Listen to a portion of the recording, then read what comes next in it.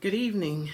As we embark upon the series entitled Staying Faithful for our messages here at Richmond Hill, I invite you back to the scripture that was read into your hearings from Philippians 3:12 through 14.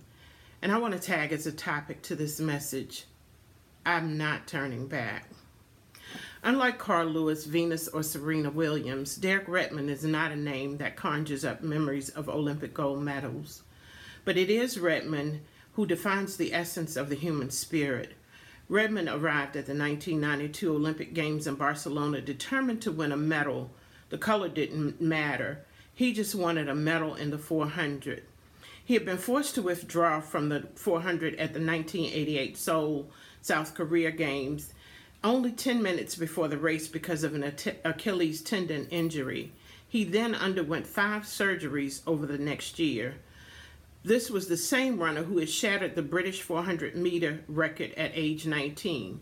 So when the 1992 Games arrived, this was his time. It was his moment, his stage to show the world how good he was and who he was.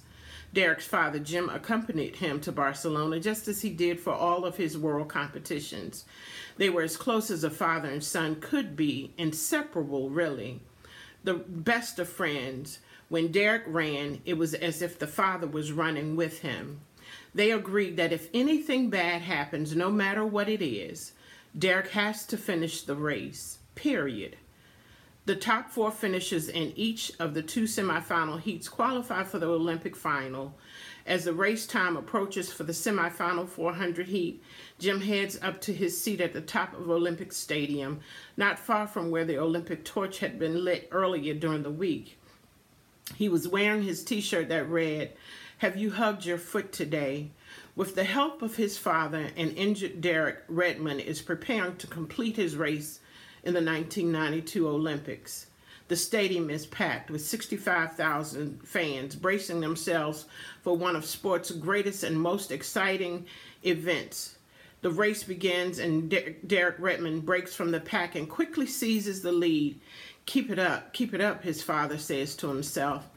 Down the backstretch, only 175 meters away from finishing, Redmond is a shoo-in to make the finals. Suddenly, he hears a pop in his right hamstring. He pulls up lame as if he had been shot. "Oh no," says Jim to himself. His face pales, his leg quivering. Redmond begins hopping on one leg, then slows down and falls to the track. As he lays on the track, clutching his hamstring, a medical personnel unit runs towards him. At the same time, Jim Redmond, seeing his son in trouble, races down from the top row of the stand, sidestepping people and bumping into others. He has no credentials to be on the track, but all he thinks about is getting to his son to help him up. "I wasn't going to be stopped by anybody," he later tells the media.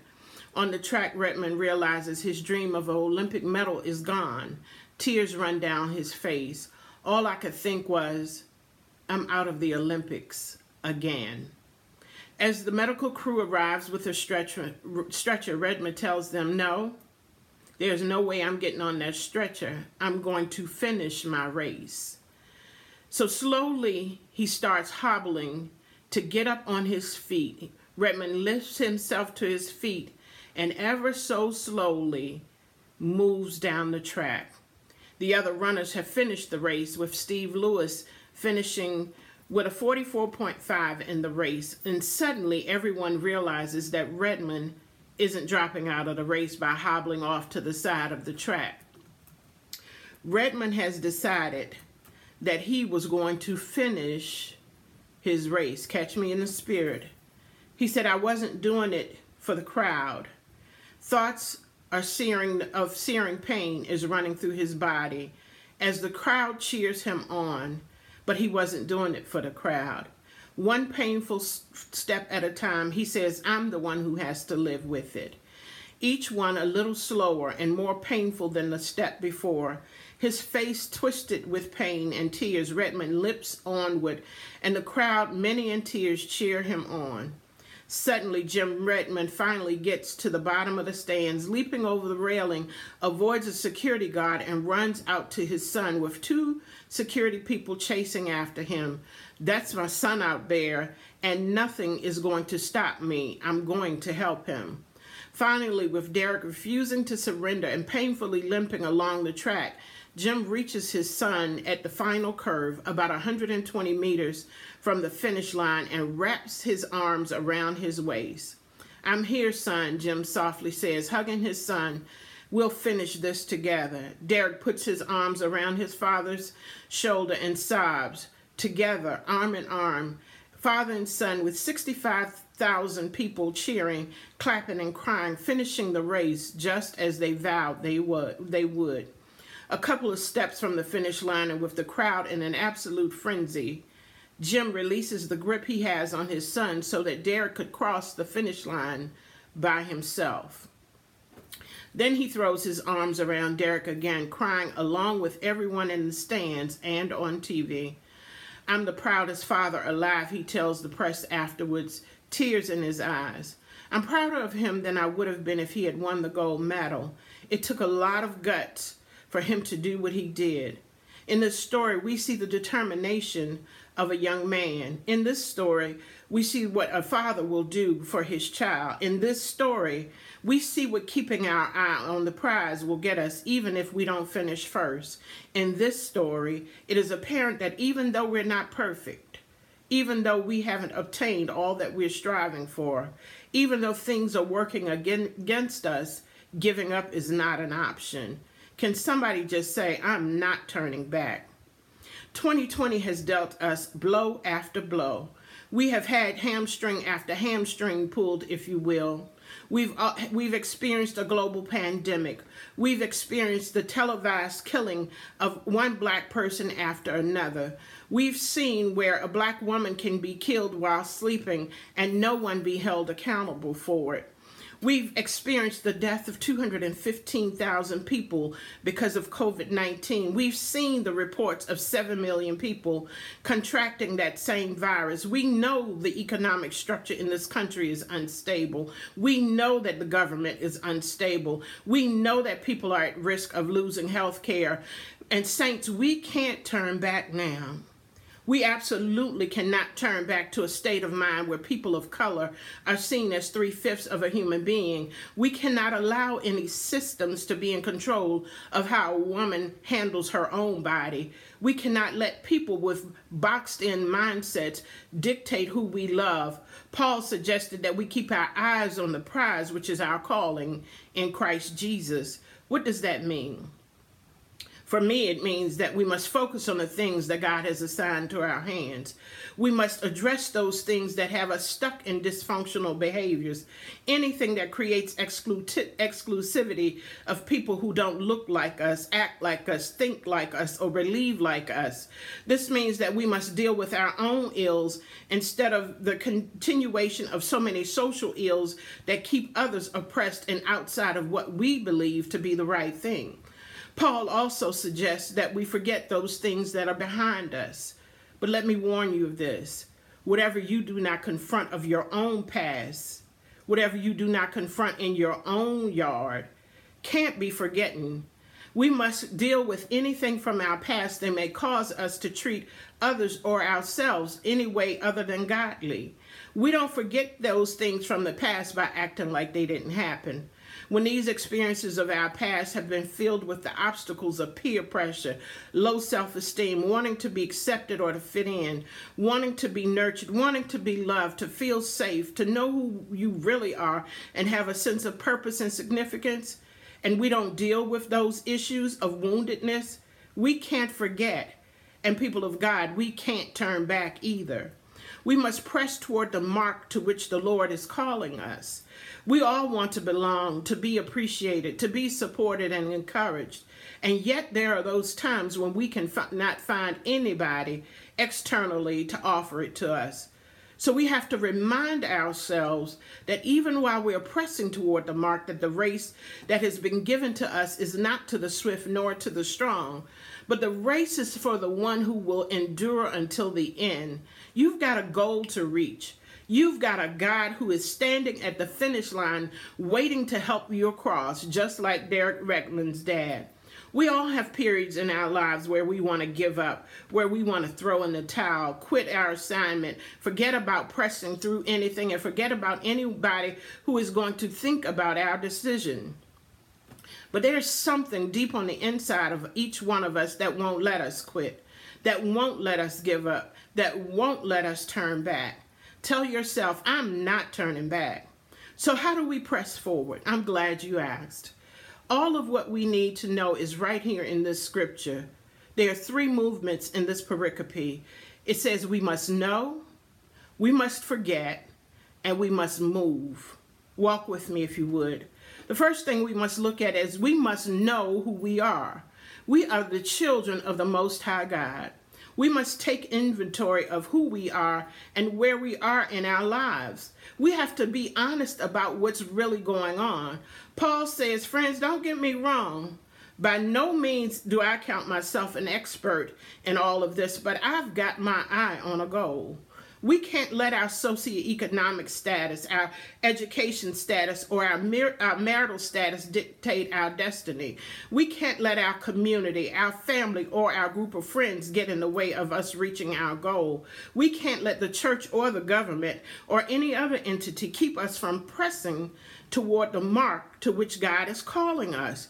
We are children of God, so we can accomplish anything through God who gives us strength. So we must remember who we are. And then secondly, if we're going to forget anything, forget about those who don't believe in us. We must work through those things and work against the words that people who have spoken ill of us. We must press those things out of our mind as we deal with our stuff. We must work through the things that have hurt us, those things that are keeping us from focusing on the goals that we have ahead of us. Often the people who don't believe in us are projecting the disbelief that they have in themselves. People who can't believe for themselves are going to do one or two things. They're going to push you to do more than, or they're going to discourage you so that you won't do more than they think possible for themselves. So we must know who we are. Let whichever way people talk to you be the thing that that pushes you towards your mark. So we must know who we are. We must forget about those who don't believe in us. And finally, we must move toward the goal that is laid out for us. Look back at the story I told you at the beginning of this message about Derek Redmond. Derek didn't wait for anything but the sound of the gun to start his race. What are you waiting for? Dr. Lisa came this evening to challenge you. I came to ask you if you're moving toward the goal of equality. Are you pressing forward or turning back to the ways of old? Are you willing to be a part of the pressing that will make all men and women equal? Or are you turning back to the systems that are complicit with biases, prejudices, and racist behaviors? In 1963, Dr. King's I Have a Dream message charges these United States with writing a bad check up to people of color. I quote, he said, it's obvious that today America has defaulted on the promissory note insofar as her citizens of color are concerned. Instead of honoring this sacred obligation, America has given the Negro people a bad check, a check which has come back marked insufficient funds. But we refuse to believe that the Bank of Justice is bankrupt. We refuse to believe that there are insufficient funds in the great vaults of opportunity in this nation. And so for this evening, we've come to cash this check, a check that will give us upon demand the riches of freedom and the security of justice. We have also come to this hallowed spot, Dr. King said, to remind America of the fierce urgency of now. This is no time to engage in the luxury of cooling off or to take the tranquilizing drug of gradualism. Now is the time to make real the promises of democracy. Now is the time to rise from the dark and desolate valley of segregation to the sunlit path of racial justice. Now is the time to lift our nation from the quicksands of racial injustice to the solid rock of brotherhood. Now is the time to make justice a reality for all of God's children. Saints, I pray that you won't allow life circumstances to keep you in a stuck place, or to force you to turn back. I pray that you will continue to press toward the mark, that goal that is moving you towards your destiny. And the beauty is, just like Derek Redmond's dad came to help him get up and make it to the finish line, we've got a community of people and family and friends who will help us in our pressing. So do like Derek Redmond did when he put all of his weight on his daddy. Put your weight on the one who is able to keep you from falling. Put your weight on the creator and the sustainer of this universe. Now is not the time for us to turn back. Dr. King's speech was 57 years ago, and we are having the same conversation now. So I close with his words.